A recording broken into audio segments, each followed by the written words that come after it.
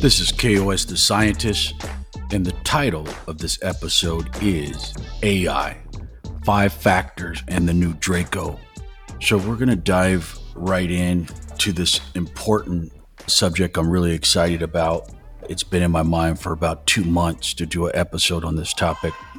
So artificial intelligence, up until ChatGPT last year, essentially, that it was considered a lot of hype, right? People have been talking about artificial intelligence for 10 years, and it was actually associated with grifts, scammers, people using this term to hook people, consumers thinking they're getting artificial intelligence, investors thinking that the product is artificial intelligence.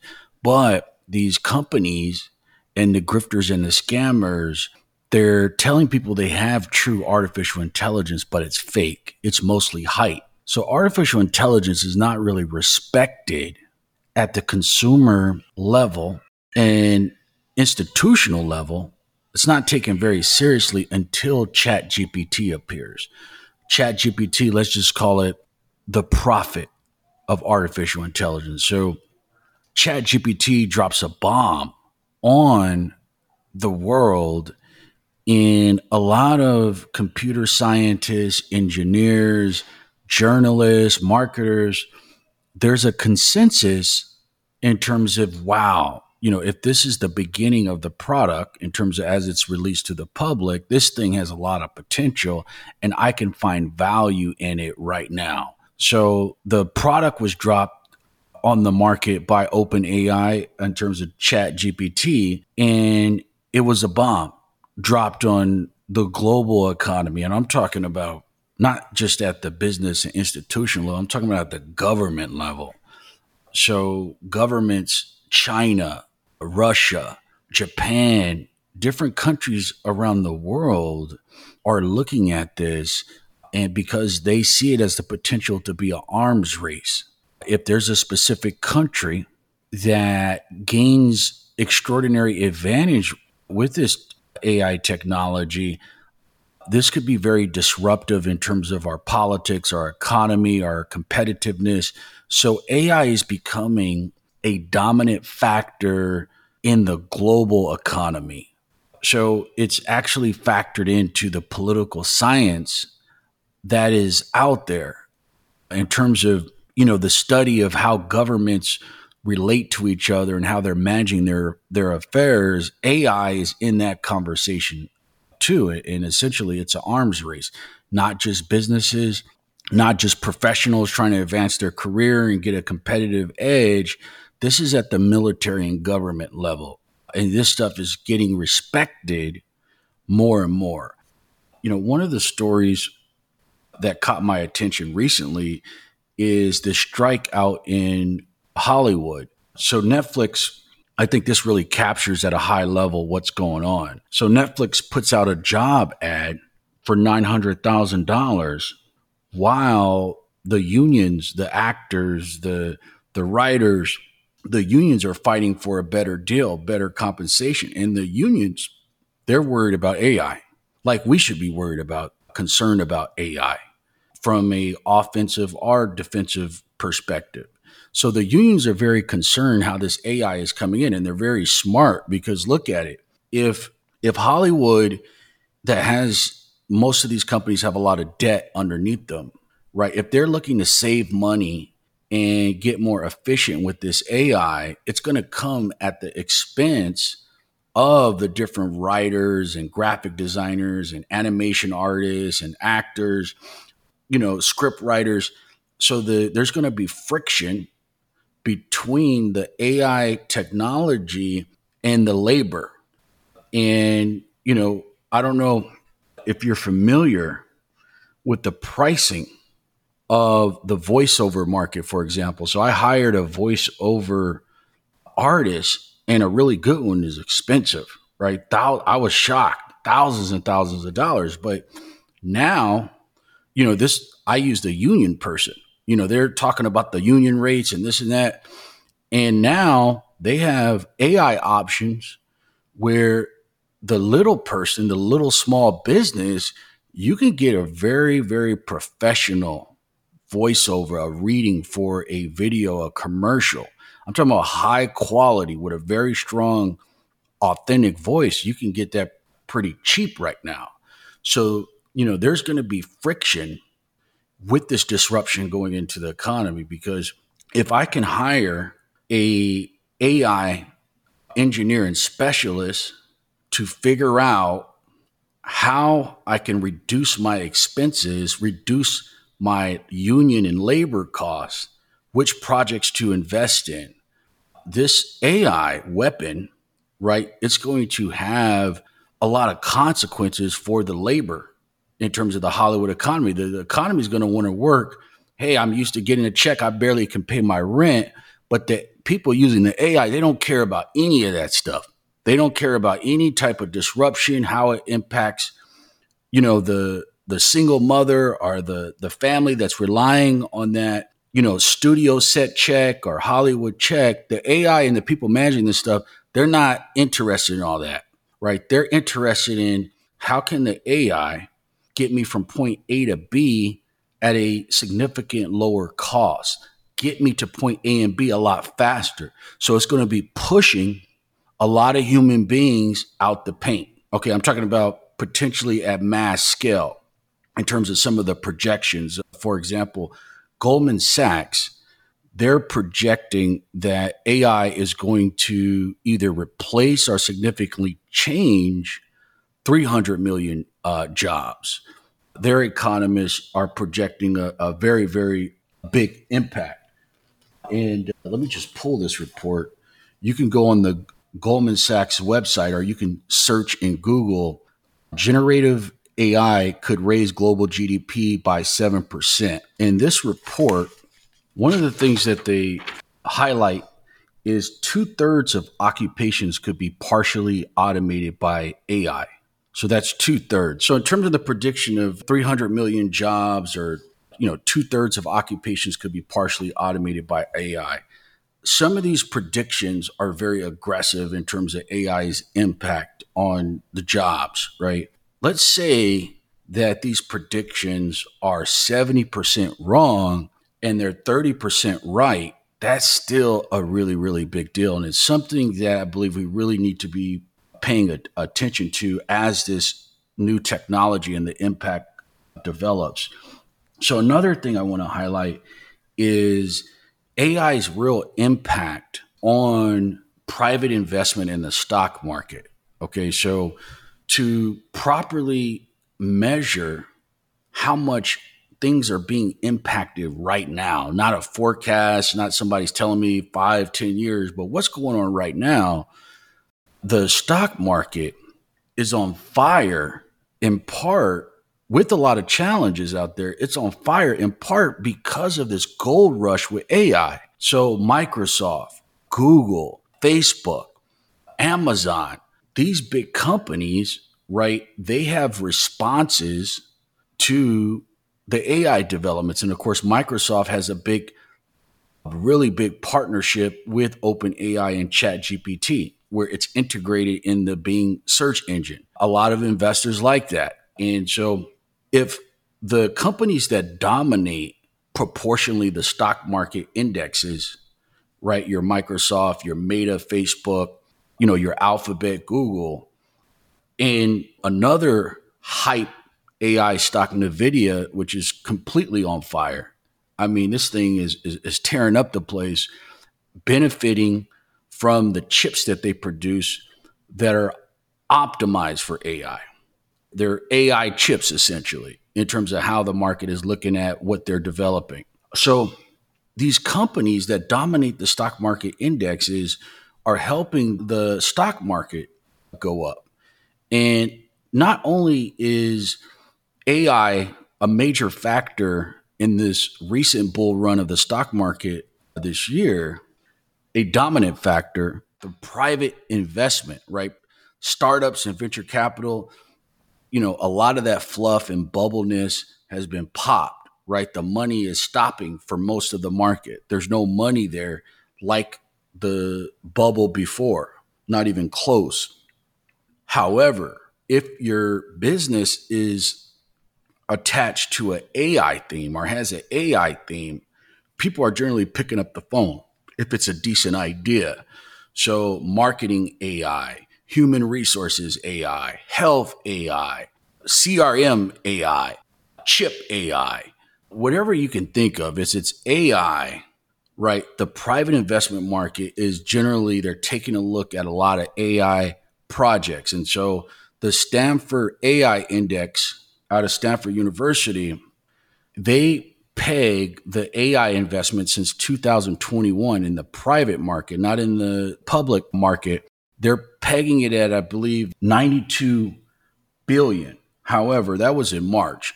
Based on the pacing of the investment, it's over 100 billion now. So there's a lot of investment activity under the AI theme. So between the public market and the private market, it's now a dominant factor in the economy. Okay, so let's establish that and then say, hey, is AI political? It is political if we consider that as long as the stock market is supported and it possibly helps avoid a recession, and it's generating, it's stimulative in the economy, the stock market, it's holding things up with relatively high interest rates. That helps Joe Biden.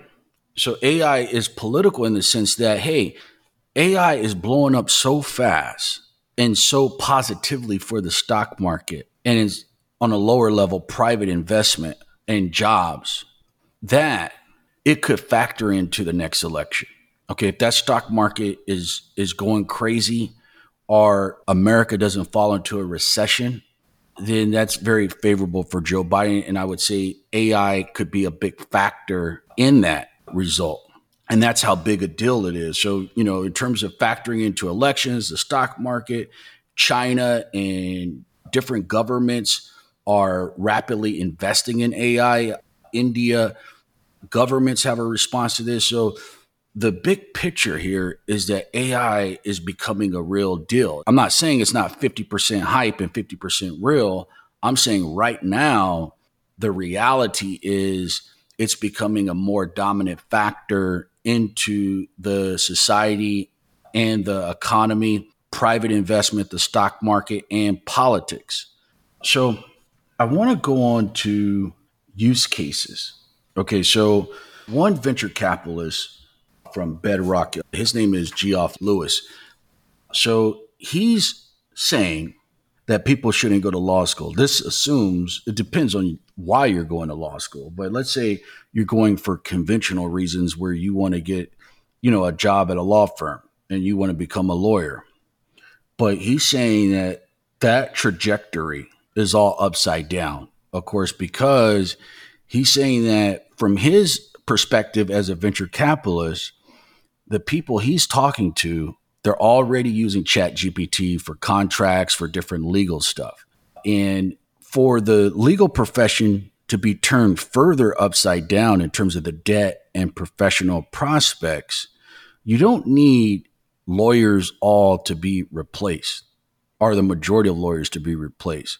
What's going to happen is, let's look at a legal bill, right? Let's say there's a lawyer out there charging $600 an hour. If the AI technology and tools can reduce that bill from 600 to 300, where it's a hybrid of I'm getting artificial intelligence plus human. So with the hybrid, I reduce the bill possibly 50%. I get human plus AI. Then the lawyer does not have enough legal practices, particularly on the high end. They would not be able to survive if these legal bills are cut, right, with the impact of AI, because their profit margins are not going to be high enough to defend, in a lot of cases, the AI trends, the AI technology, the AI innovation.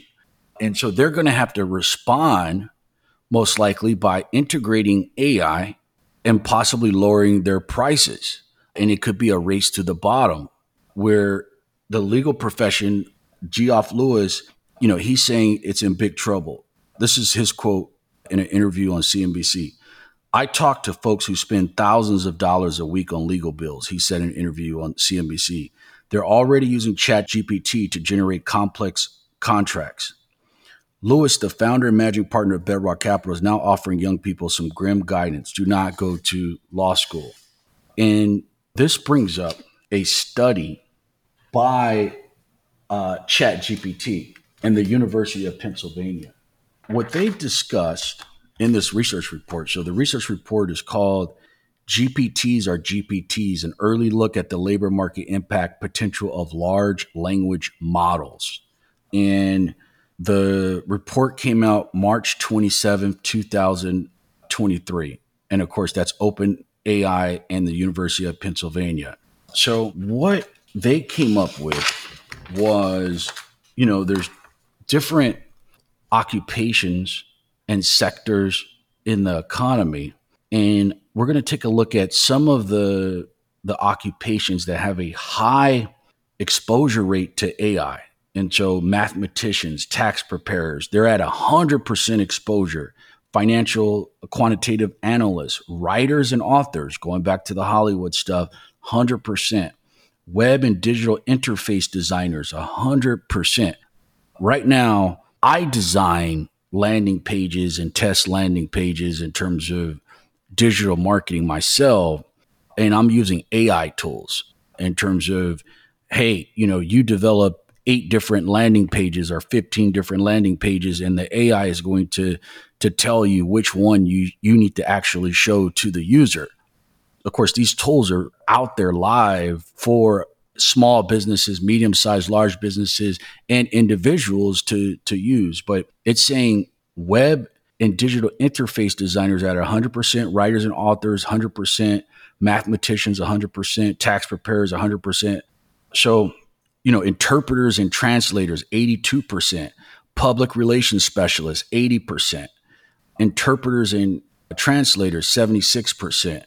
Poets, lyricists, and creative writers, 68%. And so this is how they get to the exposure rate. Occupations with the highest exposure according to each measurement. Exposure percentages indicate the share of an occupation's tasks that are exposed to GPTs or GPT-powered software, where exposure is defined as driving a reduction in time it takes to complete the task by at least 50%. So there's significant parts of the economy that are estimated to be ran over.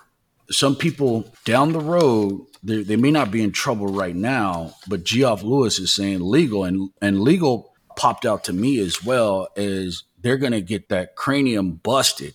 The legal profession is going to get busted up. Their head going to get busted up to the white meat, because even myself, there are some basic contracts where if you go to ChatGPT, you say, hey, do I want, for the type of engagement I'm looking at, do I want to spend $2,000-$3,000 with a lawyer, or come up with something simple based on the magnitude or the level of the project, right? I don't want to pay something high for something kind of small time, right? Or something it doesn't have a lot of nuances in it. And so what Geoff Lewis is saying, of course, is the legal profession that pops out as being very vulnerable to this disruption. And so another area is graphics, right?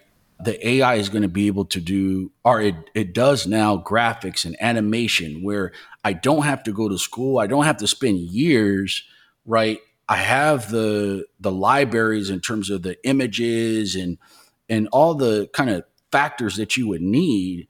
I can have the AI help me do the animation.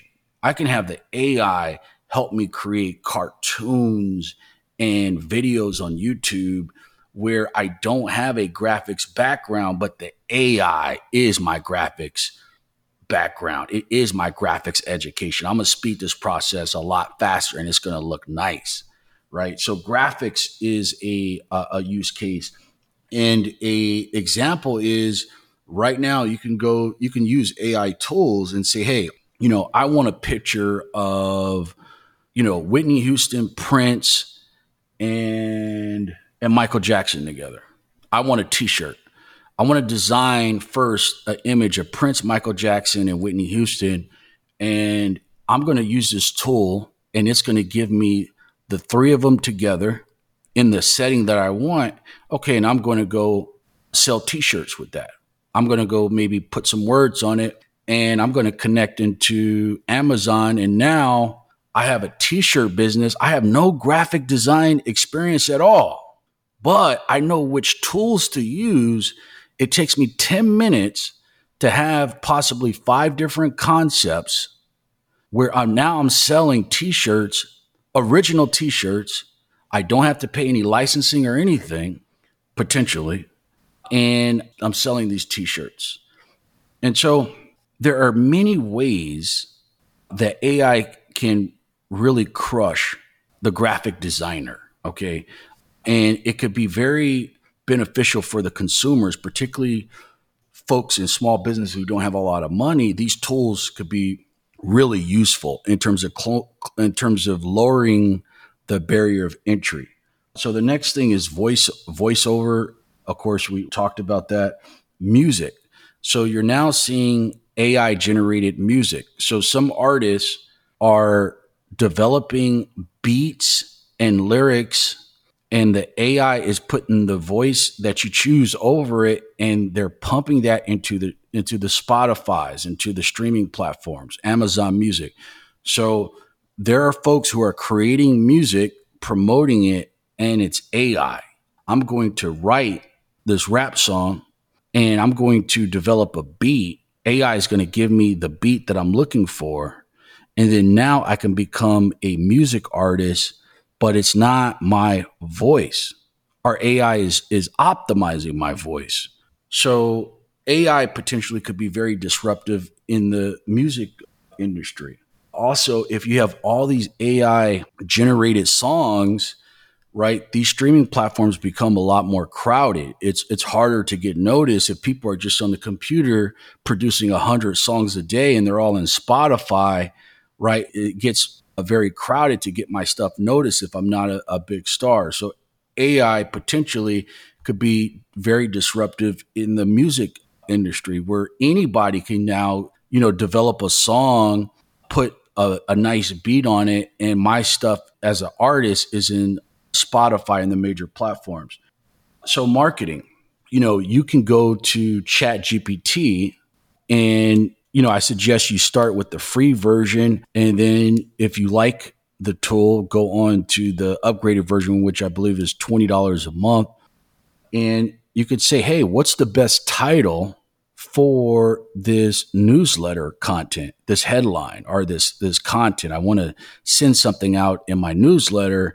Well, ChatGPT is going to consider some marketing factors and techniques that have been proven to work. It will spit out and edit what's the proper content programming or headline, not the proper, but what's the suggested headline or content that most likely is going to be more effective than what you can do on your own, particularly if you don't have a lot of experience.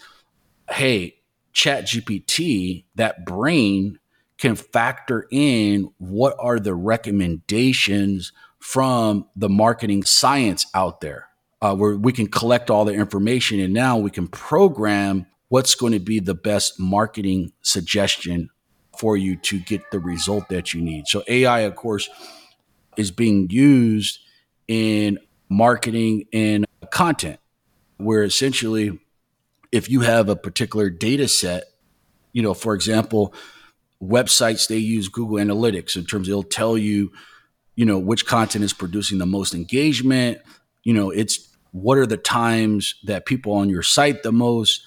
With AI, thinking that if you were to connect the APIs of your Google Analytics and Chat GPT, right? And let's say there was an interface and you would ask it questions in terms of about things you want to know about how to better program content or market your content. Now you have the computer systems and the AI giving you answers in terms of this is where things are going.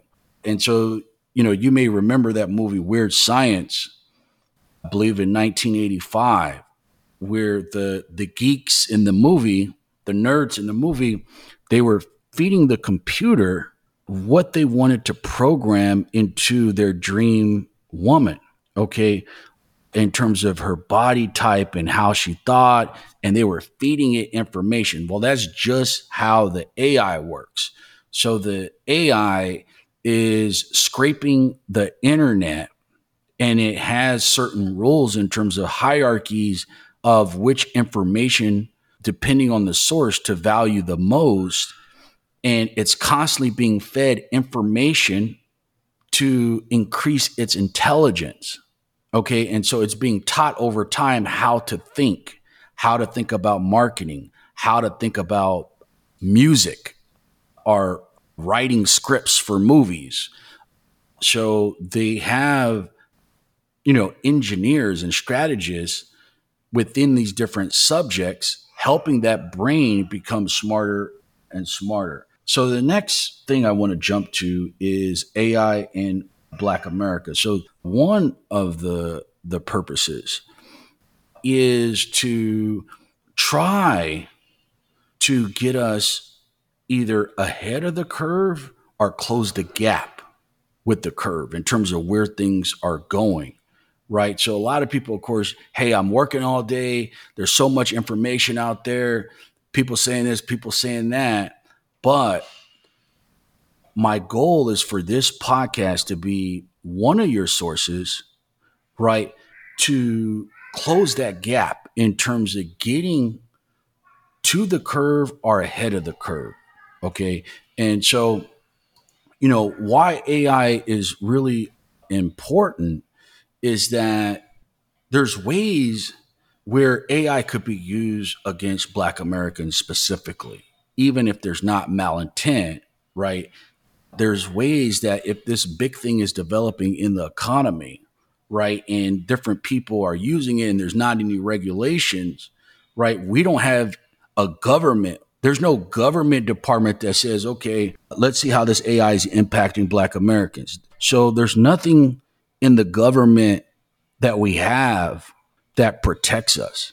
There's nothing that's connected to the government that's going to say we need to be looking out for this. We need to be doing this in terms of these big changes are happening. What about us, right? Nobody's really checking for us, okay, in terms of within the U.S. government, right? Silicon Valley and startups, Obama was all, giggling with them and having dinners with all the Silicon Valley CEOs, Mark Zuckerberg and, the chairman Schmidt at Google, and he's all in the club.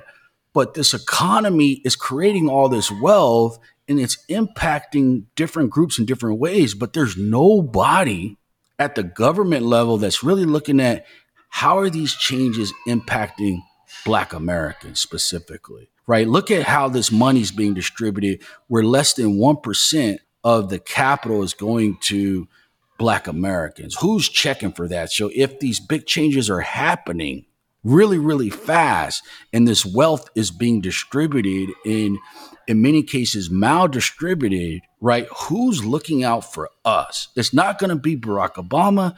It's not going to be the Democratic Party. There would need to be voices, organizations, and institutions and media platforms that really start covering this stuff like a cop would, like a cop on the street, where we're looking at this stuff not only as a way to play offense in terms of our careers, our organizations, our businesses. We need to be playing defense too, and we need people just looking after us. Okay. And so if AI is going to be the next big technological wave, and of course there's billions and billions betting on just that, we're going to need thinking on this as it relates to Black America specifically. And so, with that said, I want to highlight that there are free courses that would allow you to get up to speed on AI with no coding experience. It doesn't require any coding experience. And then there's paid courses out of the University of Texas and Purdue that also have courses in AI. And, one thing to look up in terms of if you're interested in possibly exploring a career transition or pivot into this hot sector, right? The media is a business where you're going against the wave. If you're in AI, you're going with the wave, right? And so there's a lot of industries out there where things are going to be working against you. If you attach yourself to what's popping, what's expected to grow professionally, organizationally, your probabilities and odds are going to be a lot better. But, University of Texas and Purdue, they have paid programs, but definitely you want to check out some free courses. If you go to scienceversespook.com, you subscribe to the mailing list, we're going to send out some tips and tools that you can use right now. Some of the best tools out there in terms of AI, how to learn about AI. So if you subscribe to the Science vs. Spook subscriber list, of course, we'll send this email out over the next 2 weeks. So the next thing I want to go to is Africa. What does Africa got to do with AI? Quite a bit in terms of how I'm looking at it. So I'm going to the Economic History Society. Nicholas Radbaum from Lancaster University, his research. But he highlights in his research, by the mid-18th century, gunpowder was so essential in the slave trade that Britons could not acquire captives without it. So there is a hypothesis out there. It's called the gun slave hypothesis. And it's the longstanding idea that European gunpowder technology played a key role in growing the transatlantic slave trade. So it's not just about, the kings and the tribes trading for guns and helping the Europeans capture slaves, are, trading with the European powers for guns, are just the Europeans just going outright and going capturing the slaves. But also it's the economic impact, where if you're producing the gunpowder, right, and you're producing the gun, right, you are making money as a manufacturer of something that people need and people want. So it's not just about, hey, I can defeat my ops at that time. One tribe and another tribe. One tribe, hey, we're not with this. You guys over there are with the European powers, right? And we're fighting, but I don't have a gun. You with the Europeans, you got a gun, right? So you could see that technological disadvantage could potentially factor into a whole lot of generational trauma and impact and death. Okay. So when there's technological disparity and there's greed in the mix, and there's people who looking to take over stuff and make money, okay, white and black, okay, white and the black partners as the op, that the technological disparity, you can't defend yourself. You don't even see what's coming if you're asleep, right? So the Chinese, they invented gunpowder in the gun, but the Europeans are modernizing the gunpowder and the gun at a rapid rate.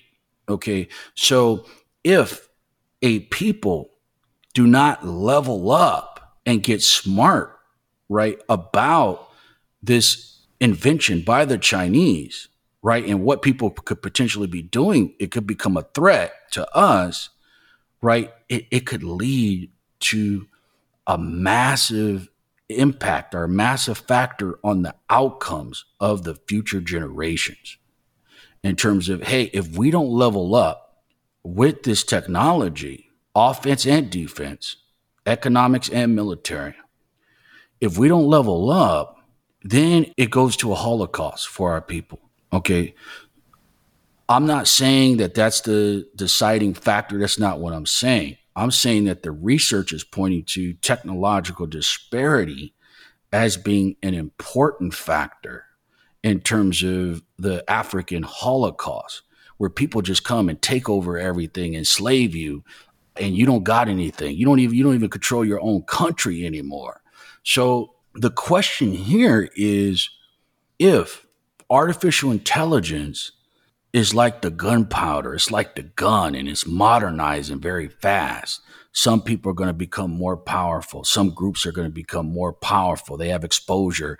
They know how to use it. They know how to use it exactly for what they want to advance their objectives.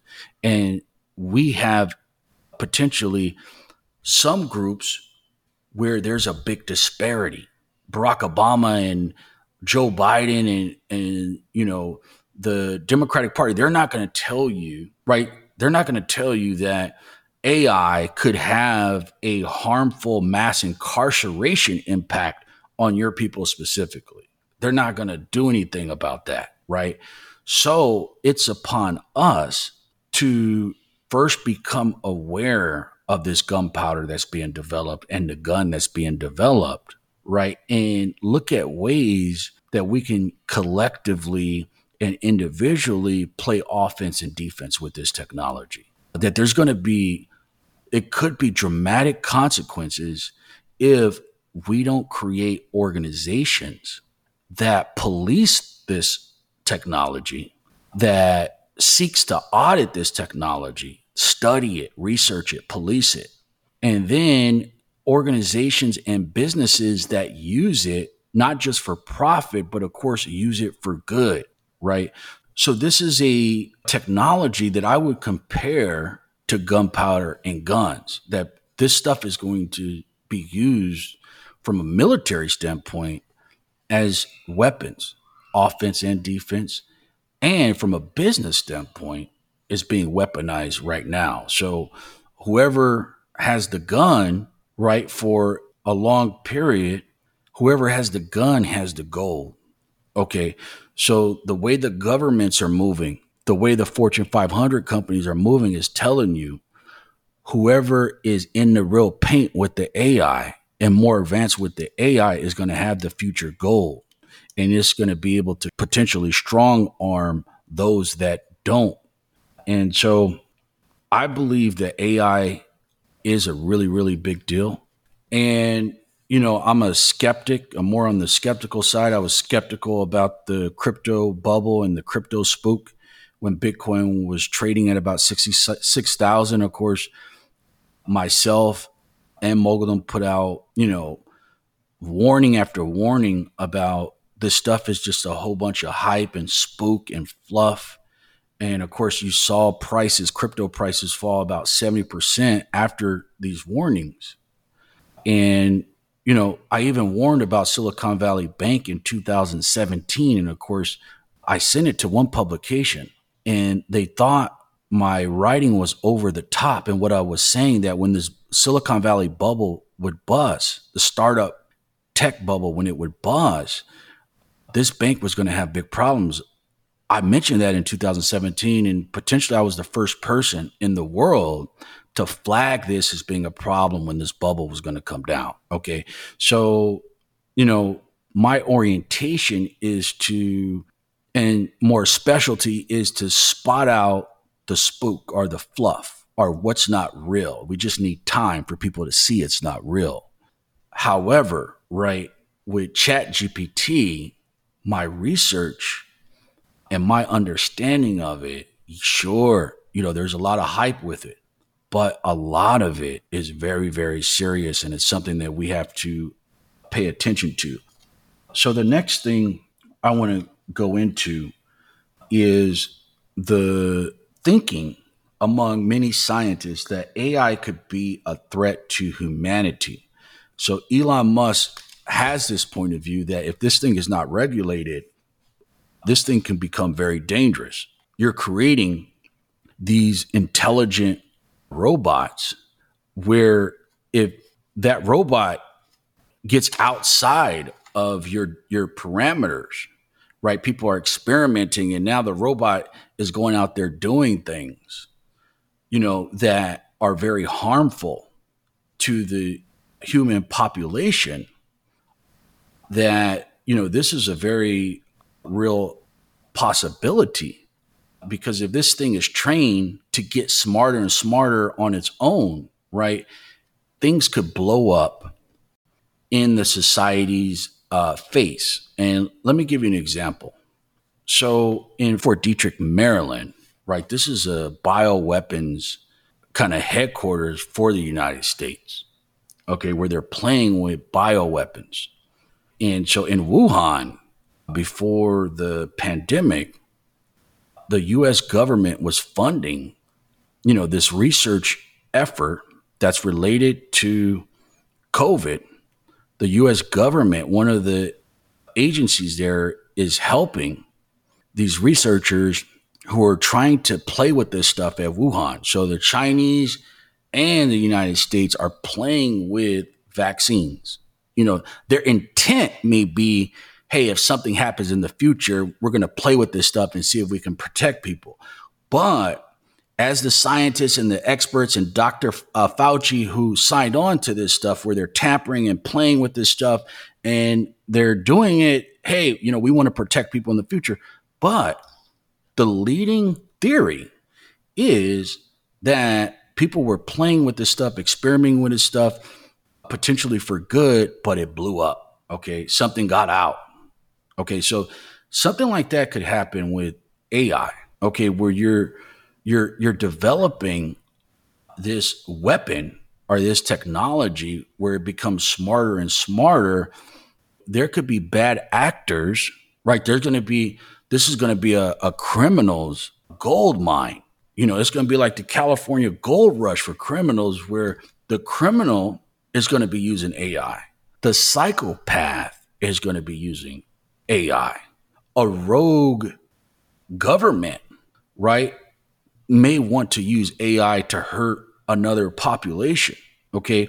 And let me give you another example. So let's say, these mass shooters, right? They come and they may kill 10 kids or 20 or 30 or 50 adults, right? They pull out automatic weapons and they're killing everybody. And their goal is to kill, but they only have guns, right? And they're not really scared of one police officer or one security guard. Now, imagine if the prototype mass shooter has drones plus AI, where the AI is going to help them map the security, what happens if this happens, this and that. And so the AI with the drone and with that mass shooter, right, it could dramatically increase the death count. Okay. So the AI is going to be used by bad actors, and it's likely to blow up in a lab somewhere where somebody's experimenting with it. Hey, I want to make this the smartest thing ever. It's going to do this. It's going to make me money and this and that. And there's going to be things that happen that people never thought of. One thing I want to highlight is Mark Andreessen. He's the creator of the Netscape browser, and he's on the board of Facebook, and he's like the Pope of Silicon Valley. A little bit more about him is he met with Barack Obama in Silicon Valley before the election. And his assessment, which was very smart, his assessment of Barack Obama, he said he talked with Barack Obama for over an hour. And he said his assessment was he wasn't really going to do much. He wasn't a radical. And he's an insider. This guy is, when I was in college, we used to talk about the Illuminati, and these are the powerful people who are making these shots. I don't believe we should be focusing on that. I want to know about real people like Larry Fink, whose firm is managing 10 trillion, and he's on the monopoly board, and his people are all in the Biden administration. I want to know about Mark Andreessen, who's meeting with potential presidents, and he's telling all his people who are back, right? I'm not interested in all that conspiracy spook, the Illuminati. I want to focus on the people I can see and the money I can count. Okay. So Mark Andreessen, the Pope of Silicon Valley, he meets with Barack Obama. I don't want to get sidetracked, but what he said was that this guy wasn't really going to change anything. So it's not really a threat to what we want to do and to our beautiful capitalist system.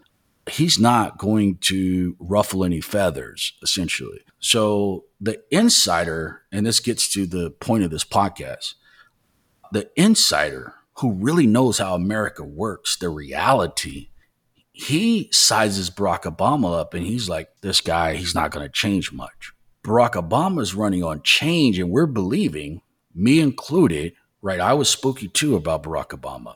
I wasn't as smart as, let's say, Dr. Umar Johnson or Tavis Smiley or Cornel West or others who spotted the spook early. So I was spooky at that time. But essentially, as it relates to Barack Obama. But in 2008, Mark Anderson says, this guy's not going to change much. We have nothing to be worried about. Our system is going to be better. We're going to be fine. But the contrast of, I believe he's a white supremacist first. Let me put that out there. He got mad about India rejecting some type of Facebook program. And he was talking about how that worked. How did that work out for you, where you went on your own after colonialism? And of course, many people interpreted that as a racist statement, but he gave you some insights into how he thinks in terms of what he said about India. You can look it up in terms of his racist statement. So he's believing that Barack Obama is not really going to change anything, and he's no radical, but the black population, my population, we're thinking that this, oh my gosh, a black president, things are going to change. Everything's not going to change, but some stuff's going to change, and he could address some of these issues. But notice the big spread between the white supremacist insider who's in Silicon Valley, which would become to dominate the economy and politics in terms of tech, right? The insider knows the real in 2008. But a lot of us in the black population, we're spooky, the real and the spook at opposites. We're thinking Barack Obama is some type of, messiah figure, and he's already on Dr. King's level, and our heads are in the clouds, not realizing we're probably going to be left with nothing, proportional to how we helped put him in office and, our contributions to his presidency. We're not getting something proportionate, right? Not anything close. We're just kind of, go sit down, shut up. You should just be happy you got a black president, right? But Mark Anderson at the time, he has the science and we have the spook. Okay. And this show is, no, we're not going to be waiting, 5-10 years to find out what's spook and what's science. We're going to close that gap as soon as possible. So Mark Anderson, he puts out this message, people are overplaying the threat to AI. Of course, Elon Musk, he believes it's going to be, this could be an extinction event in terms of people playing around with the AI. And so he puts out why AI will save the world. And let me just give you some of his thoughts in terms of the positive aspects. Productivity growth throughout the economy will accelerate dramatically, driving economic growth, creation of new industries, creation of new jobs and wage growth, and resulting in a new era of highlighted material prosperity across the planet. This guy is selling spook. Okay. It's like somebody saying Amazon is creating all these jobs in these warehouses, but they're not telling you how many jobs Amazon is destroying. So when somebody says all these pluses or all these W's are being printed, we can't really assess that until we know how many L's are being printed, right? Don't tell me you're creating 100 jobs, but you're killing 500 jobs, right? I need to know for me to know the full story. Don't just tell me how many jobs you're creating. How many jobs are you going to kill? And how is that going to play out in terms of once this disruption is over? But, another one of his points, every person will have an AI assistant, coach, mentor, trainer, advisor, therapist that is infinitely patient, infinitely compassionate, infinitely knowledgeable, and infinitely helpful. The AI assistant will be present through all of life's opportunities and challenges, maximizing every person's outcome. Every child will have an AI tutor that is infinitely patient, infinitely compassionate, infinitely knowledgeable, infinitely helpful. The AI tutor will be each child's side of every step of their development, helping them maximize their potential with the machine version of infinite love. Oh my gosh, this guy is just, the biggest industry in the world is spook. You know, people who can create rosy narratives, rosy religion, rosy marketing, and they're selling something to you. And it so happens what they're selling, it only has one-sided information. It only has the most optimistic picture. It only has the W's, but it's going to keep the L's. It's going to keep the cost and only tell you about the potential benefits. It doesn't really go down the balance, the profit and loss, and mathematically calculate things. It wants to just focus on the profit. It's not telling you about the loss. And so another point he makes, scientific breakthroughs and new technologies and medicines will dramatically expand as AI helps us further decode the laws of nature and harvest them for our benefit.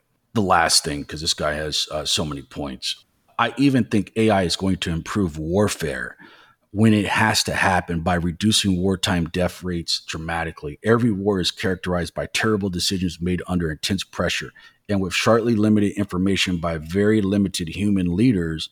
Now military commanders and political leaders will have AI advisors that will help them make much better strategic and tactical decisions, minimizing risk, error, and unnecessary bloodshed.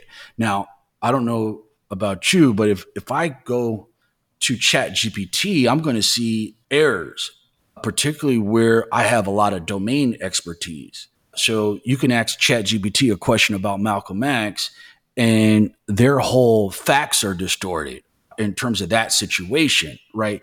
Something that somebody has really, really been in the paint on and is well researched on, you're going to find flaws in Chat GPT, right? So imagine if people are going to AI where there's all these flaws and there's a lack of careful consideration and it spits out bad information and you're listening to it and you go do something that's impactful to the society. But the main point with these AI promoters who are going to hide, they're going to hide the costs and only tell you about the benefits. Okay. They're going to underplay the threat to humanity, the threat to Black Americans specifically, the threat to jobs, right? They're going to underplay that stuff.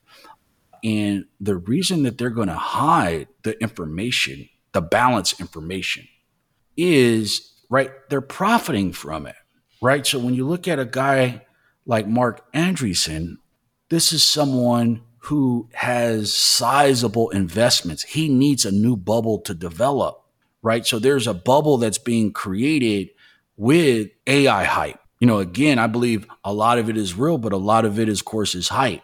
There's more hype than real, but, this guy, he is perfectly positioned to profit if more people believe in AI, the hype, and it's not dangerous, right? He could lose if you get regulators stepping in, you get independent Black organizations and new organizations being funded that starts looking at this stuff with a lot of scrutiny, right? So if the regulations and the organizations come in to police the AI like we are policed, right?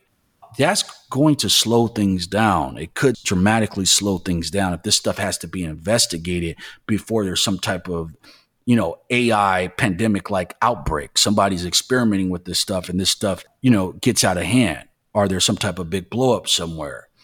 And then, of course, the Mark Andreessens and the people say, oh, we didn't know that could happen. For example, in the financial crisis, the subprime mortgage crisis in 2008, 2009, right? The experts, they had no idea that this stuff could all implode and fall on them, right? Bear Stearns, Lehman Brothers, the big banks, and the Federal Reserves intervening. All this stuff is happening, and it looks like a straight up financial collapse is in play.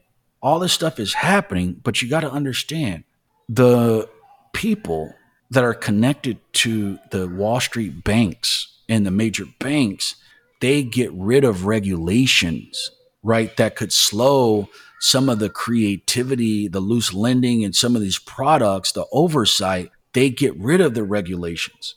So the capitalists or the hyper capitalists, they are trying to remove the regulations where you're watching everything. You're slowing down our money. These regulations are not needed. Let the free spirits go. Just let us do what we want to do. Get out of our business. You're slowing down the economy.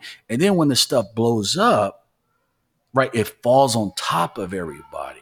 So these AI promoters who are just telling you about the potential W's and the positives and the job creation and all this other stuff, you got to think about, their conflicts of interest, that these billionaires, they don't care if it falls on Black Americans, if it falls on America, right? They're looking to get paid, right? And they're always, 90% of the time, the person who's investing billions and billions of dollars, they're going to undervalue the risk and overappreciate the potential positive. Now, if things go wrong, right, there's no extra cost to them, right? So we have misaligned incentives. And so I just want you to be careful out there. If somebody is talking about AI, you want to make sure you're getting balanced information. And, before I go on to my last point, is how AI could impact Black Americans specifically, or one of the ways it could impact us specifically, is that if in the society that the systems that have been set up, how the monopoly board is designed, I'm going to pull over more Black Americans than white for the same thing, right? If I see a Black person driving 5 miles per hour over the speed limit, he's getting pulled over or she's getting pulled over. If I see Becky in a Mercedes Benz going 20 miles over the speed limit, man, I don't have time for that right now. So if the society is malstructured and it's designed and enforced, right, disproportionately against Black Americans, the AI, just like weird science, you're feeding it the data, and then you create the brain or the person you want. Well, if this information is being fed where, anti-Black structural racism is in the society and it's in the data already, and you're feeding it the data, the AI is going to tell the bank, you go over there. You got to watch these applications over there. You got to reject these applications over there. It's going to tell the police, you got to be more over here because the data is telling me over here. So it's not going to look at it, right, with a consideration or considerations that we would need to have a just AI brain, a just AI recommendation, a just AI estimate. So it's going to magnify whatever biases, whatever anti-Black structures are out there. But the thing is, it's not just going to magnify it. It's going to be a super police officer in the bank, right? At the credit card company, at the school, the missions. And if the AI is being used, and it's dumb in the sense that it can't consider these other factors, it just wants the data. I just want to be neutral. I just want the data. And I'm going to tell you based on the data, well, this is likely to be a super police officer that's going to have extreme negative consequences for Black Americans. As the people are racing to make money with the AI, they're racing to create businesses, they want to be first. They're not caring about whether this is a just AI. They're not considering the freedom, justice, and equality of Black Americans. They're going to be looking to make money and move faster than the next competitor. And you can't trust the US government to be looking at this stuff either. So that's why we're going to need to raise awareness and, form organizations to police this stuff. Because, if you have a problem, if the majority of us have a problem, systemic problem with the police, you're going to have a bigger problem with the AI. So the last thing I want to leave you with is something from the prophet of AI and Chat GPT. His name is Sam Altman. And he said something interesting on Twitter. What he said was, this is after George Floyd. It's easy and good, but insufficient to tweet that Black Lives Matter. Here are some harder things. I grew up around anti-Blackness in Missouri. Again, this is the top prophet of AI who launched ChatGPT and who's now partnered with Microsoft. I grew up around anti-Blackness in Missouri. I thought I'd gotten rid of it in college. I had definitely not. I still haven't fully. I'm still noticing new ways I've overlooked Black realities, but I sure want to. Pretending otherwise gets in the way of getting better. So he's acknowledging he has some stuff in him and he's grown up around a lot of anti-Blackness. Growing up, he's like, man, I've seen it all over the place. Most likely he's talking about his family. Okay. I've been aware for a long time of systemic racism and the inequities around criminal justice, and I have not prioritized contributing to fixing them. He has not prioritized it. I think the other things I prioritize are important, but I wish I set the balance differently. Twitter activism doesn't cut it. I'm still trying to figure out how I can best personally contribute, but I commit to figure it out and will report back by the end of the month. So he finally says enough. Watch the murder videos, get uncomfortable, commit to figuring out what you can do. Love sign. So if the prophet of AI, the prophet right now, the foremost prophet with the most disruptive technology or expression of AI to date, if Sam Altman is telling you he grew up around all this anti-Black environment, I saw it all the time. And, if he's telling, he's not saying it's low, it's medium, he's saying it's high. Okay. So if he grew up in that environment and he's putting that in the open here, I'm just going to give it to you raw. This is how I grew up.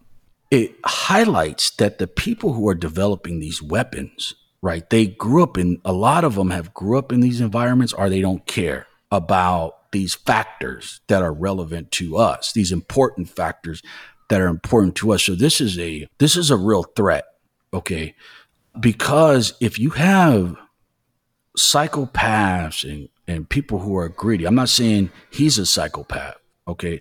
But if you have psychopaths and people chasing money and people who don't understand are dumb and don't care about our history and our condition and the factors involved, I don't care one way. That's not my business. Let the government handle it, right? If these people are developing these weapons that are going to program information, program estimates, recommendations, decide who gets hired and who doesn't, who gets the business money and who doesn't. This is pointing to, we got to be very, very careful. Okay. And some of these people in the diversity complex or the startup context, they're just telling you AI, let's make money, let's make money. They could be like the tribe leaders who are partnering with the gunpowder sellers and who go out and do the enslavement and the damage. Okay. So, we have to really level up on offense and defense with this technology. And I want for you what I want for myself. So I'm studying it, using different tools to advance my objectives. And I want you, if you have the time, to increase your curiosity in this area and start looking at it. I'm not saying become an expert at it, but just start experimenting with it and using these tools in little ways and see if it could help you move faster, move more efficient. Peace.